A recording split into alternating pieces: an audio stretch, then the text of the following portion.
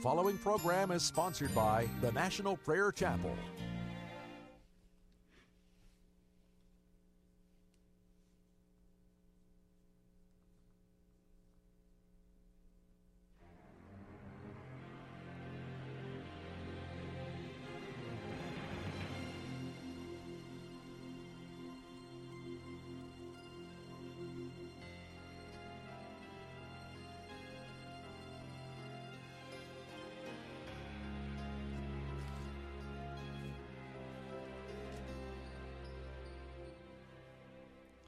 Welcome to Pilgrim's Progress.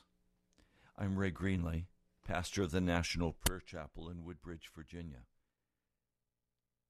Elijah was, according to Scripture in the book of James, a man just like we are. The cry of my heart is to be a man like Elijah was. We've been speaking this week about the Elijah Company. There have been certain marks that define that Elijah Company.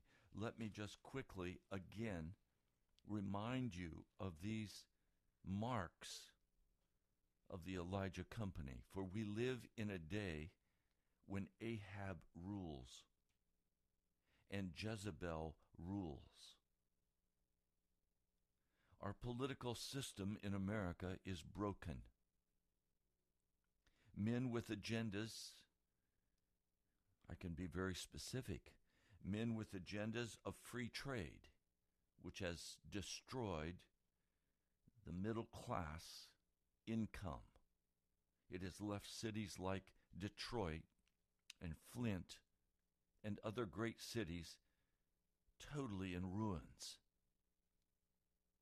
We were warned by a man by the name of Ross Perot that if they passed these free trade agreements, there would be a great sucking sound as our jobs were bled off and our companies were bled off to Mexico and to China. And then on top of that, the government passed an extreme, the highest in the world of any nation, of a corporate tax. So the government's plan was to move our manufacturing sector into third world countries. This has decimated America. It's called globalization. Any Christian who votes for a politician who favors unlimited immigration, who favors free trade.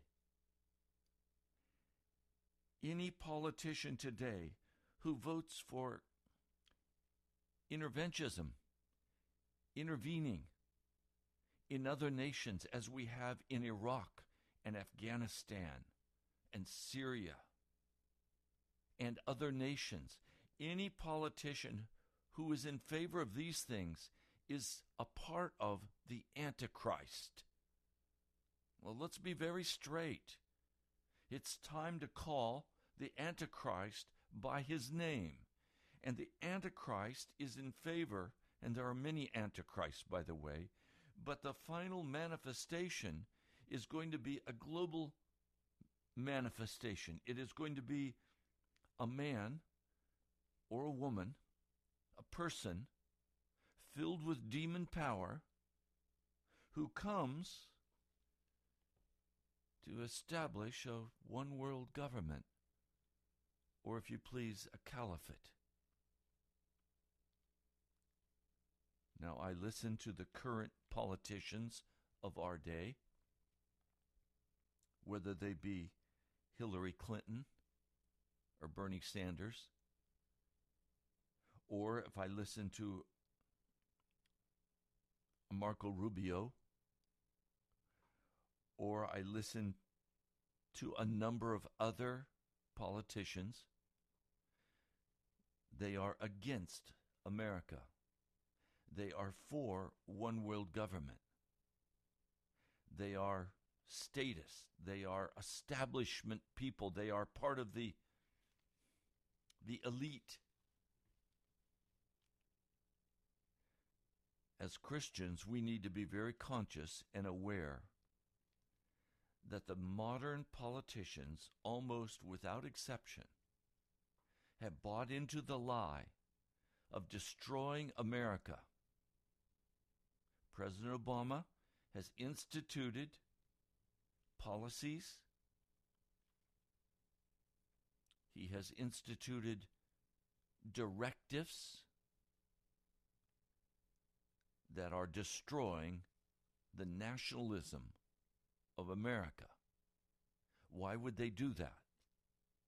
Because they consider themselves a part of a global, one world organization. They consider themselves to be above America. Frankly, the evidence shows that they hate American nationalism. They do not want the Constitution. They don't want the Bill of Rights. And they are doing everything in their power to eviscerate. Well, all of that leads us to Ahab and Jezebel. And we have Ahabs and Jezebels that have taken over the American political process, that have taken over the judiciary, who have taken over the executive, who have utterly taken over each portion of our government, the agencies, Department of Education. Now, we have to look at this not through the eyes of a national posture, but through the eyes of a Christian, of a God-man, a God-woman, and recognize that America has been blessed by Almighty God beyond that of any nation in history. And these men and women are doing all they can with their lies, with their directives, with their rhetoric, to destroy America, because a weak America can be brought into a one-world government. Now, obviously, we are at the end of time, and it is time for the one-world government to emerge.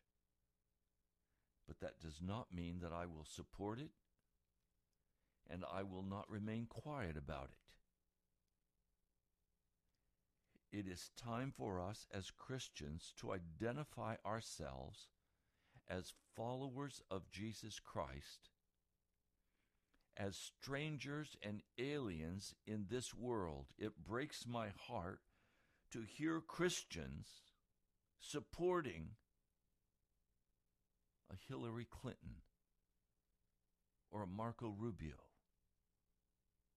or I could name others. Now, I don't like the kind of person that Donald Trump is. I don't like the pride and the arrogance. He reminds me of Cyrus in the Old Testament. He reminds me of Babylonian kings, Nebuchadnezzar. But I do want to say the enemies of Donald Trump are for the most part enemies of America. I would be proud to have them as my enemies as well. You see, my interest is not patriotism. My interest is the kingdom of heaven, the kingdom of God.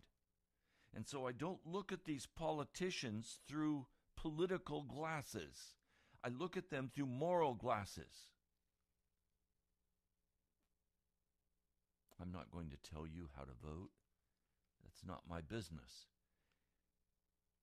But I am trying to be clear that the judgments of God are going to come upon this nation because of the wickedness of our leadership and the wickedness of people who are malleable, apathetic, tolerant, and who will not choose to stand up for righteousness.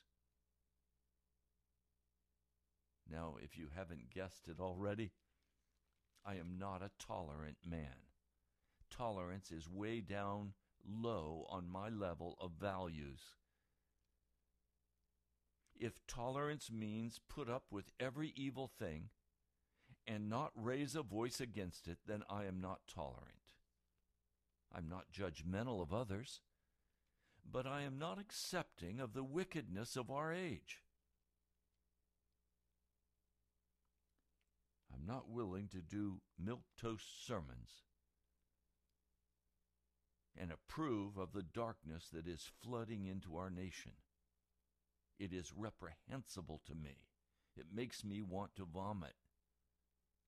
I listen to these arrogant, proud, boastful men and women. They sound to me like Nebuchadnezzar before the Lord Jesus grabbed him and transformed him into a humble servant of the Most High.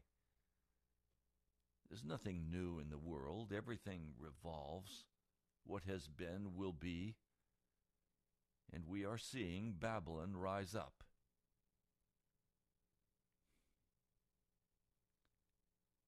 Now, as we have looked at Elijah,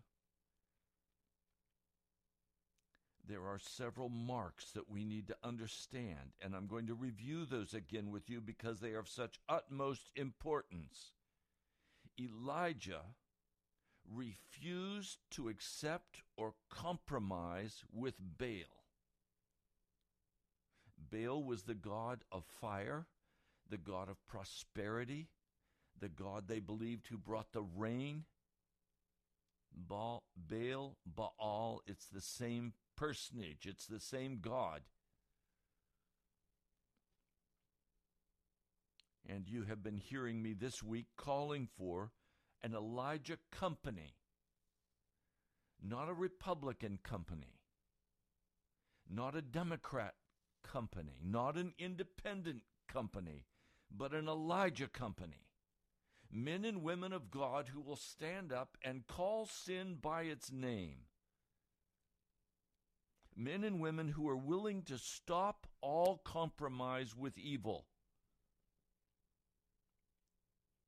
And secondly, men and women who, recognizing the evil, are willing to pray for judgment unto repentance. I will never pray for the destruction of America under God's judgment. I love America with all my heart. I love the people of America. But we have sinned so grossly against the Most High. His judgment will come upon this nation. I am pleading that that judgment would first come unto repentance, for I am praying that America will turn back to the living God of heaven. Now, number 3, the Elijah company will be most of the time hidden away. Hidden away in the prayer closet,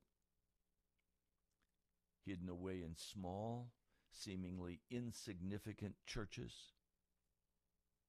hidden away at the brook Cherith, hidden away with the widow of Zarephath, hidden away until called forth onto the stage to speak boldly the word of God.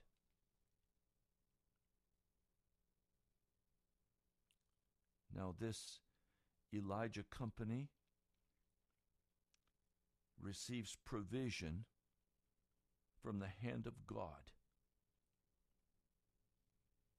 The ravens fed Elijah, and then the widow at Zarephath, where the flour did not run out and the cruse of oil did not go dry.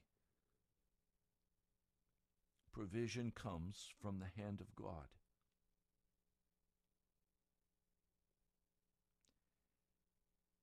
Now, it is also clear that a Mount Carmel is coming to America. Mount Carmel is coming to America. I just heard this morning that the Sports Authority is closing a lot of their stores. Thousands of employees are being released, losing their jobs. I just heard this is frightening. Let me see if I can quickly bring it up for you.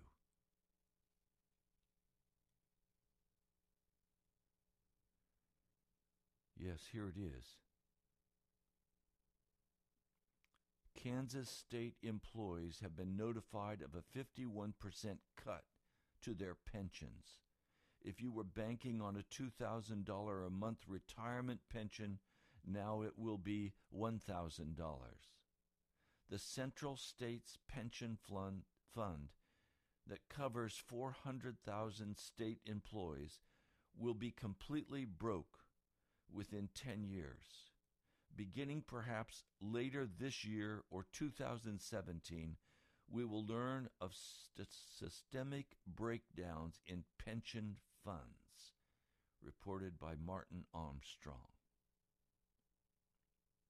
And here's the notice on Sports Authority.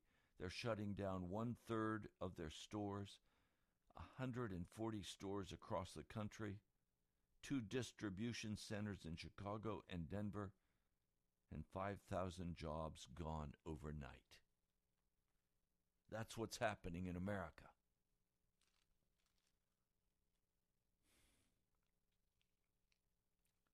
A great calamity is coming to our nation.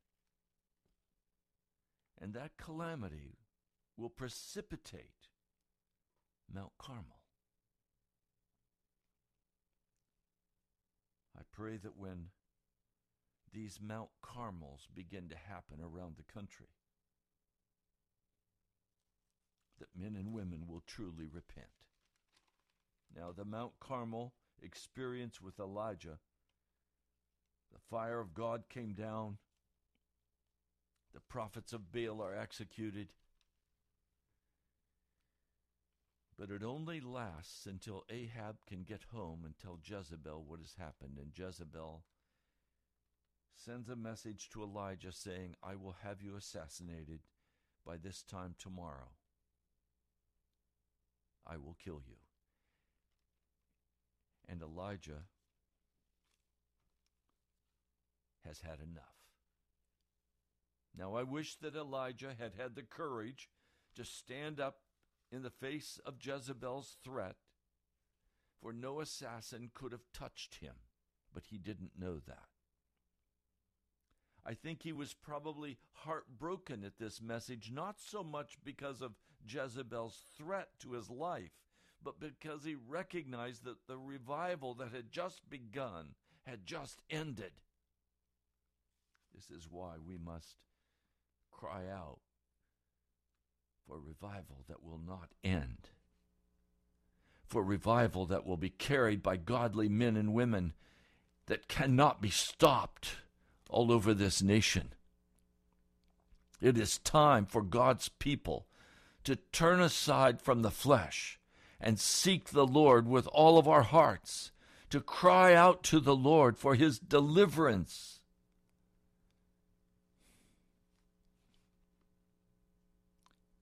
He said, I've had enough, Lord. Take my life. I'm no better than my ancestors. And he lay down under a tree and he fell asleep.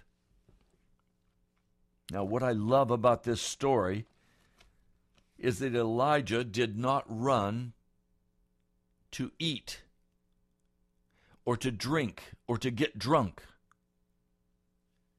He didn't do what Noah did. Noah was so traumatized by the flood, the first thing he did was plant his vineyard and then make his wine and get drunk. I praise God. Elijah had no interest in getting drunk. He had only one interest. And this is why I love Elijah. His only interest was to get to God. Until the only interest of our heart is to get to Jesus Christ, nothing's going to happen with revival. We're going to have to give up our televisions. We're going to have to give up our football and our baseball and all of the smorgasbord of entertainment, the bread and the circus. We're going to have to give all of that up, and we're going to have to seek Jesus with all of our hearts if we are going to survive the storm that is coming upon our nation. We're going to have to be able to hear from God, and to hear from God, you have to get to God. And some of you are so many months away from God, if a crisis came, you would die before you could get to his throne.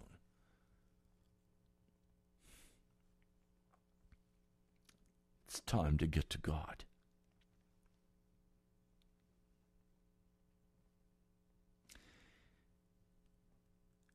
Now, I also love in this story the clearly understood reality that the work of God is too big for a man or a woman. I tell you honestly, the work of this radio is much too big for me. I'm not getting the thank you notes written to the precious brothers and sisters who are sending resources to keep us on the air, and that just breaks my heart. I have a whole stack of letters that I need to be writing. But I have been too exhausted, too many phone calls, and I've just run to the prayer closet. I've run to God. Too many visits, too many sermons, too many Bible studies. I can't successfully do the work of God to bring revival. It's much too big a task. I love that Elijah understood that. He knew all he could do is use the last ounces of his strength and his energy to get to God. I know today as I do this broadcast, some of you are exhausted. You've been through financial wars. You've lost your wife or your husband. You've been crying out for your children for their conversion, and there seems to be no answer from heaven. You've been giving to the work of God until you don't know how you can give another dime. The expenses are increasing and your income is decreasing. You're heavy laden, you're burdened.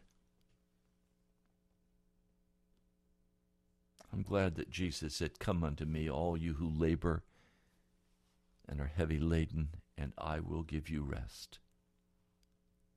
We've got to get to Jesus. We've got to get to God.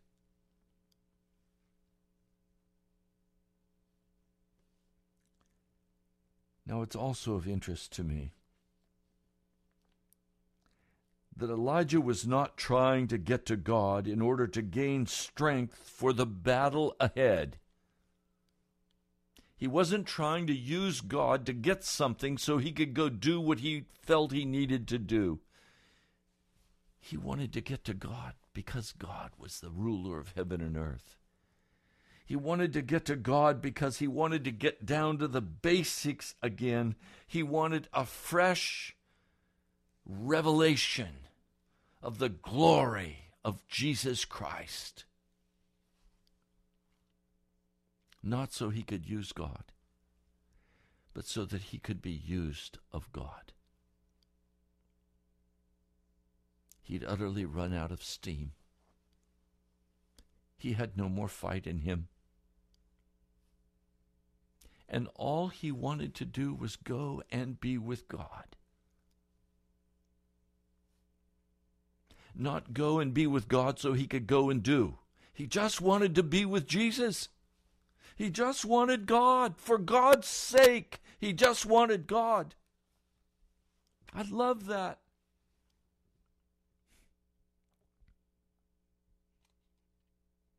And I tell you honestly, my heart cries out just to be with God. It is enough for me to simply be in the presence of Jesus and rest in him. I don't need anything else. That is everything. Now, if he still wants me to do the work of ministry, I'm willing to be his servant. And I will go and I will do as he directs me to go and do. And as he sends me the resources and he sends me the brothers and the sisters, then we'll keep doing the work of God because we love him. Not so that we can accomplish something, not so that we can be somebody. We're nobody. We just want Jesus.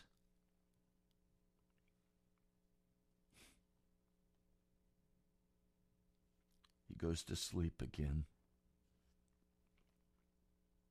And a second time the angel of the Lord comes and touches him and says, "Get up and eat, for the journey is too much for you."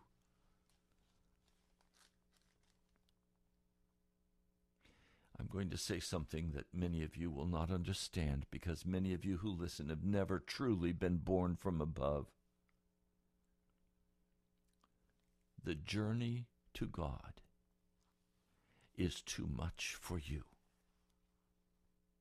The journey to God is too much for me. The only way we will successfully make the journey to God is if we eat, drink the shed blood. The natural man does not have the strength or the power to make it to God.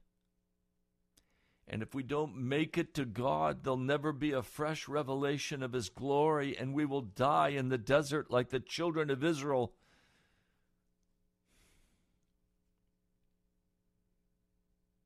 Oh, I pray today for you, my brother, my sister, that all pride would be laid aside, that you could recognize that you cannot make it to God on your own,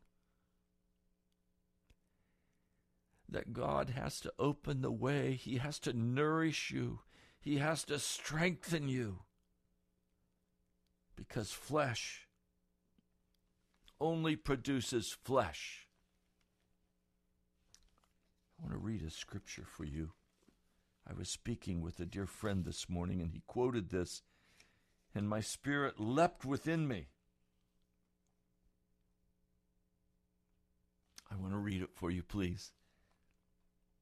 1 Corinthians, the 2nd chapter. I'm going to begin with verse 9. No eye has seen, no ear has heard, no mind has conceived what God has prepared for those who love him. But God has revealed it to us by his Spirit. The Spirit searches all things, even the deep things of God. For who among men knows the thoughts of a man except the man's spirit within him? In the same way, no one knows the thoughts of God except the Spirit of God. We have not received the spirit of the world, but the Spirit who is from God, that we may understand that God has freely given us. This is what we speak, not in words taught by human wisdom, not in words taught by the soul, by the natural man, but in words taught by the Spirit, expressing spiritual truths in spiritual words. The Spirit interpreting spiritual truths to spiritual men. I'm speaking to you today spiritual truth. Verse 14, the man without the Spirit does not accept the things that come from the Spirit of God, for they are foolishness to him. He cannot understand them because they are spiritually discerned. The spiritual man makes judgments about all things, but he himself is not subject to any man's judgment. For who has known the mind of the Lord, that he may instruct him? But we have the mind of Christ. But we have the mind of Christ. If we walk in the reality of the Spirit of the living God, we can discern, we can move toward God, recognizing that the work is too much for us. But the Spirit of God comes. The ministering spirits of God come, and they feed us. They strengthen us for the journey.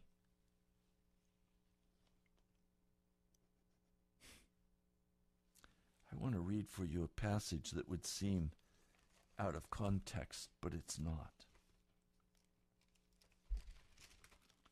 It's found in Mark 11.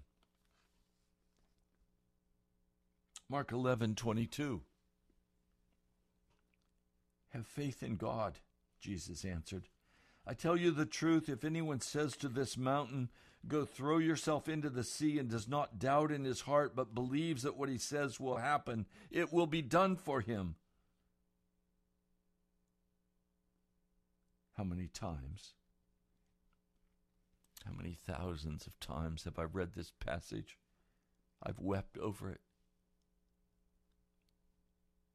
I've not understood it. I've lifted it up as a promise of God.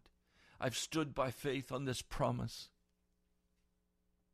I have received some wonderful answers to this promise in my life. But much of the time it has been empty. I want to tell you why. The verse 22 says, have faith in God. That is not a proper translation of the Greek word. Literally, it should read, have God's faith. Have God's faith. You see, it's not my positive thinking that moves a mountain. It's not my affirmations. It's not my incantations. I can't work magic. It is God who has the faith. And when God's faith enters into me as a portion of the grace that God has given to me, how does faith come? Faith comes by the word, by hearing. Faith comes by hearing, and hearing by the word. God's faith comes as I read the promises of God, and I see his ways, and I see how he operates, and I begin to listen to the Spirit. And I come into agreement with what God wants.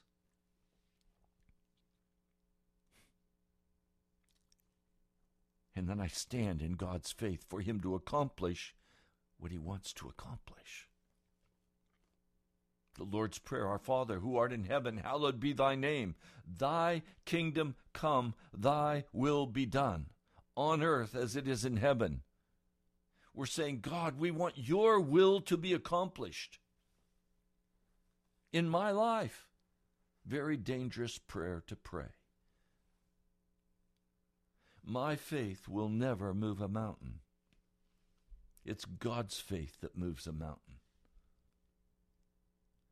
So I can say, I know that God will do this. God will do this. God will do this. Just believe. Just believe, just believe, just believe, believe, believe, believe, just believe. As my dear brother said to me this morning. No, you can't pump up faith like a football. Impossible. You can't do it. It's not man's faith. It's not faith in God that moves the mountain.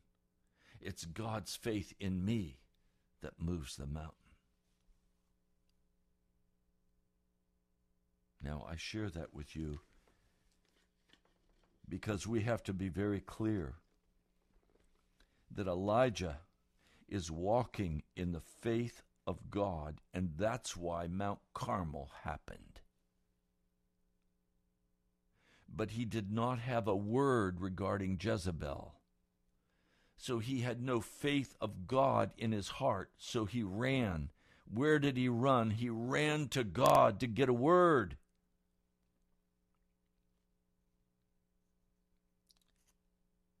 And so that second time the ministering angel comes, the ministering spirit comes to strengthen him, because in his own power he could not do the work of God. Now there is a basic requirement. That requirement is that we be honest at Mount Horeb. Mount Horeb is the mountain of God. It is required that we be honest with the Lord God of heaven. Believe me, God can take your honesty. We have to be transparent with him about how we feel, about what our accusations are, what our bitterness is. We bring him everything of our heart. Elijah said, I'm done. I'm done being your prophet, God. Get me out of here. I'm no better than my forefathers. Get me out of here. Deliver me.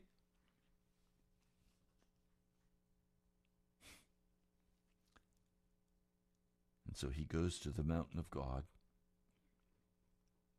He gets there as it's evening, and he goes into a cave that he has there. And he spent the night.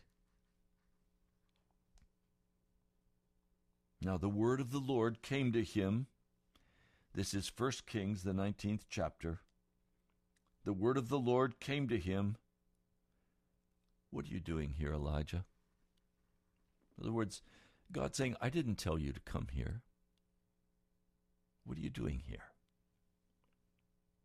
He answers, I've been very zealous for the Lord God Almighty. The Israelites have rejected your covenant and broken down your altars and put your prophets to death with the sword. I'm the only one left, and now they're trying to kill me too. Whoa, it just flows out of his heart. He is upset big time. And the Lord said, go out and stand on the mountain in the presence of the Lord, for the Lord is about to pass by.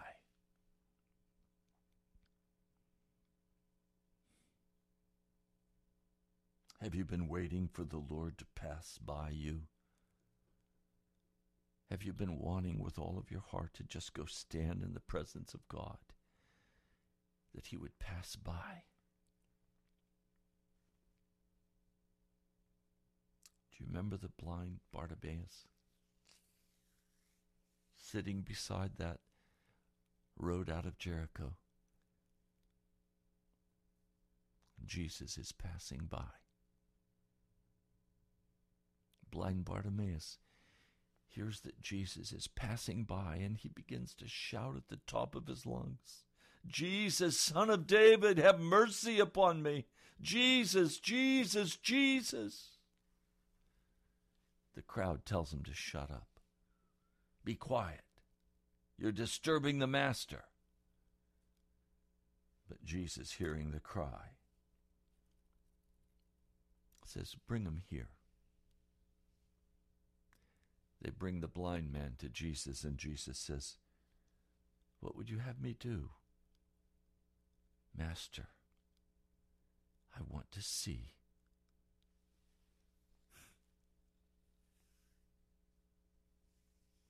I have felt so many times like blind Bartimaeus sitting beside the road begging. In the poverty of this nation. Oh, I'm not speaking physically here, I'm speaking spiritually. In the poverty of this nation, we are a nation of utter depravity, utterly devoid of the Spirit. We are a nation given to wickedness. And some of us have felt the blindness and said, Lord, we would see the path of righteousness. Open the gates of righteousness. And I want to tell you, I come and do this broadcast day after day, and I do it out of the word of Jesus healing me, that I could see the spiritual reality, and I come and share that with you.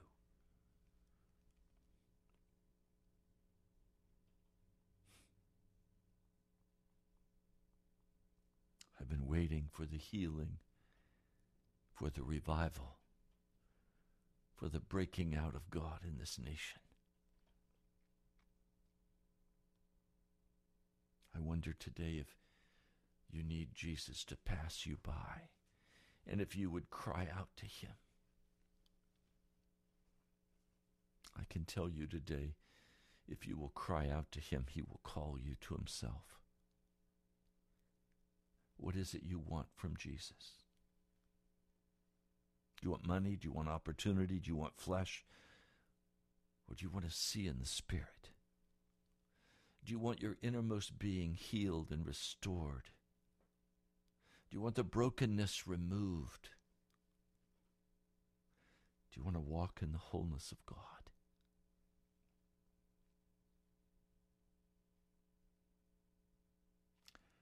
A great and powerful wind blew.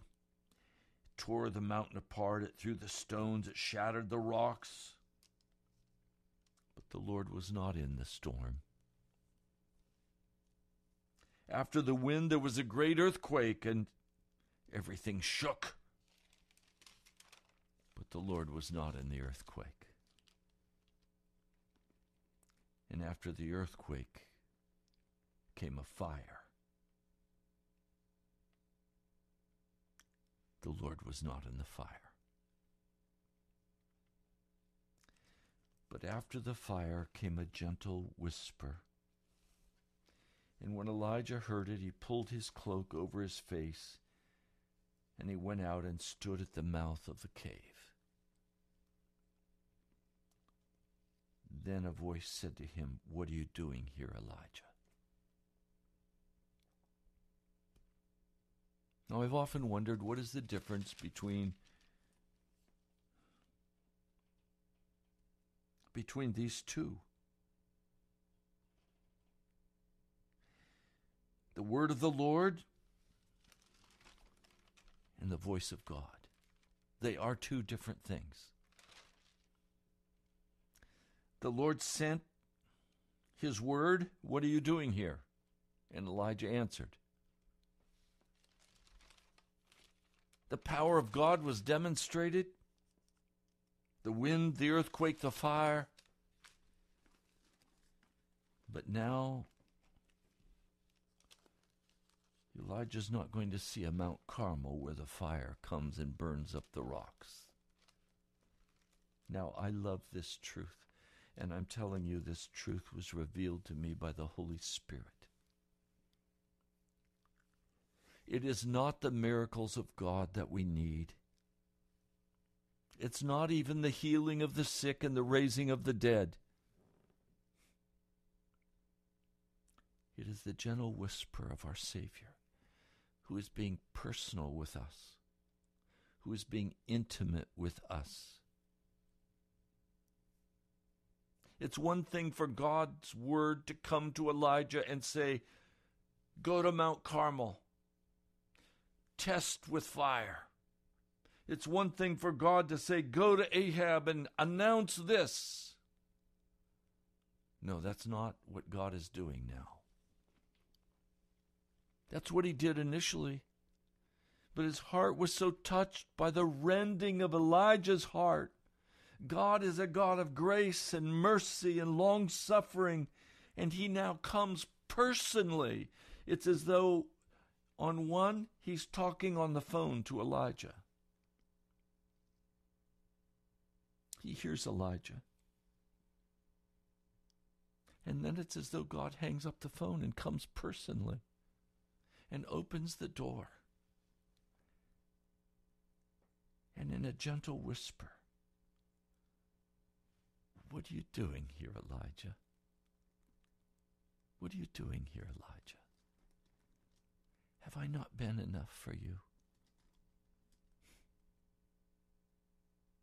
Did I tell you to come here?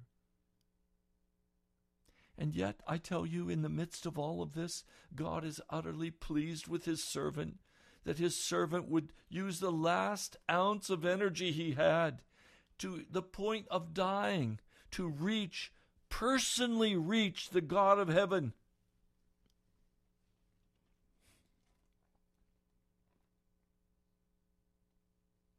Elijah hears this gentle whisper.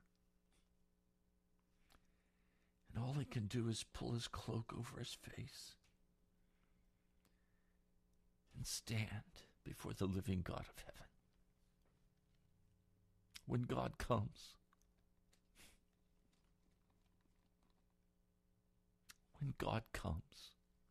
everything is okay. No, I love the Word of God, and the Word of God has come to me many times. The Word of God came to me and told me to do radio. I said, Lord, I'll do it. But will you pay for it? Yes. And now for 4 years, we've just having our 4th anniversary of this round of radio on WAVA.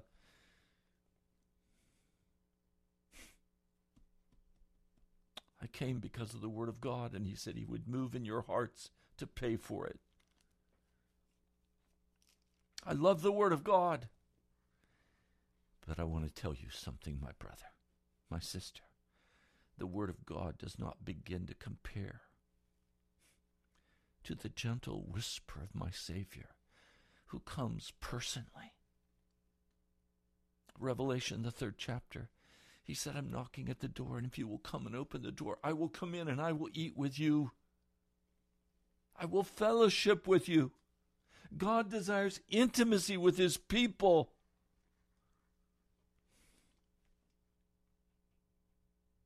All Elijah could do was pull his cloak over his face.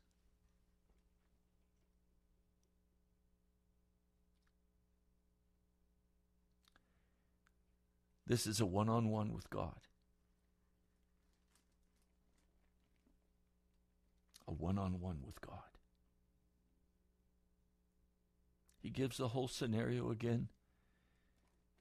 And the Lord doesn't even deal with it. Instead, he said, okay, go back the way you've come. Go to the desert of Damascus, and when you get there, appoint Hazael king over Aram. Anoint Jehu over Israel. Anoint Elisha, son of Shaphat,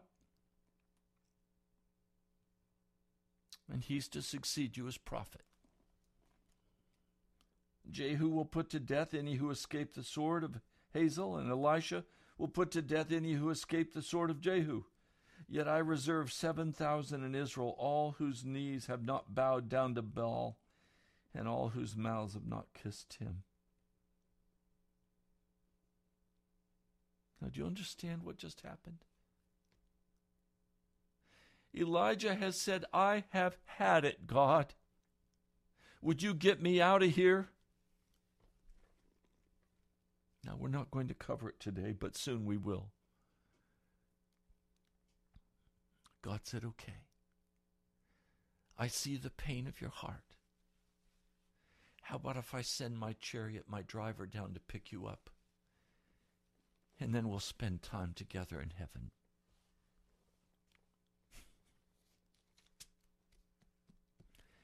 I want God to come and get me and take me. I want him to send his driver to pick me up. I want to go to heaven.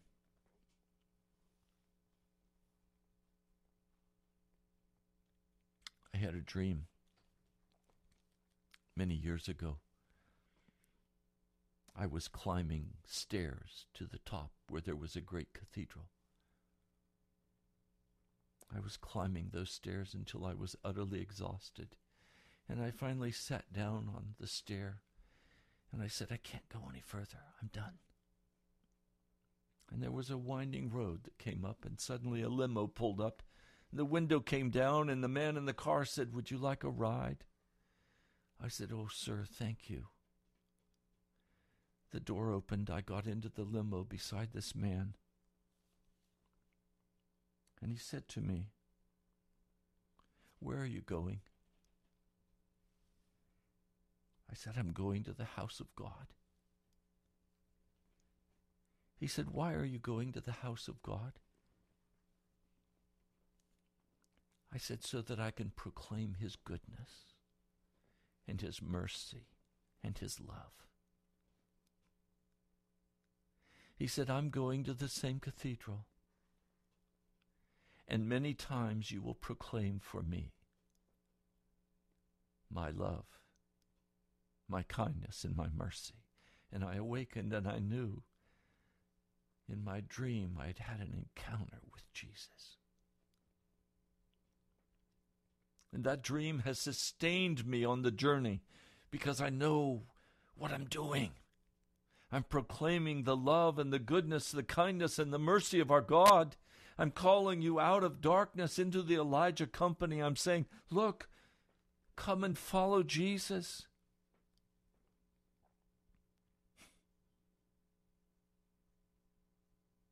Come and follow Jesus. We're out of time for today. My producer's telling me we have about 2 minutes left.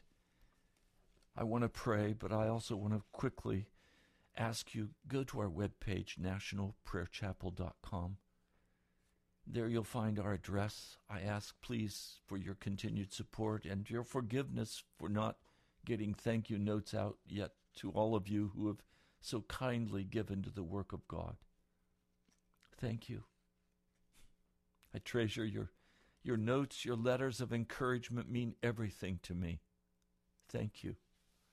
Now let's pray. Almighty God of heaven and earth, I want to be with you. I want to live with you. I want to hear your voice, the gentle whisper. You are so kind and so merciful, so filled with grace and righteousness. Thank you, my Lord. Touch your people today and turn their hearts to you. I pray in your holy name. Amen. You've been listening to Pilgrim's Progress. I'm Ray Greenley, pastor of the National Prayer Chapel. I love you, my brother and sister, my fellow pilgrim on the road to the celestial city. I'll talk to you soon. With great joy to the only God, our Savior, through Jesus Christ. If you're over 50,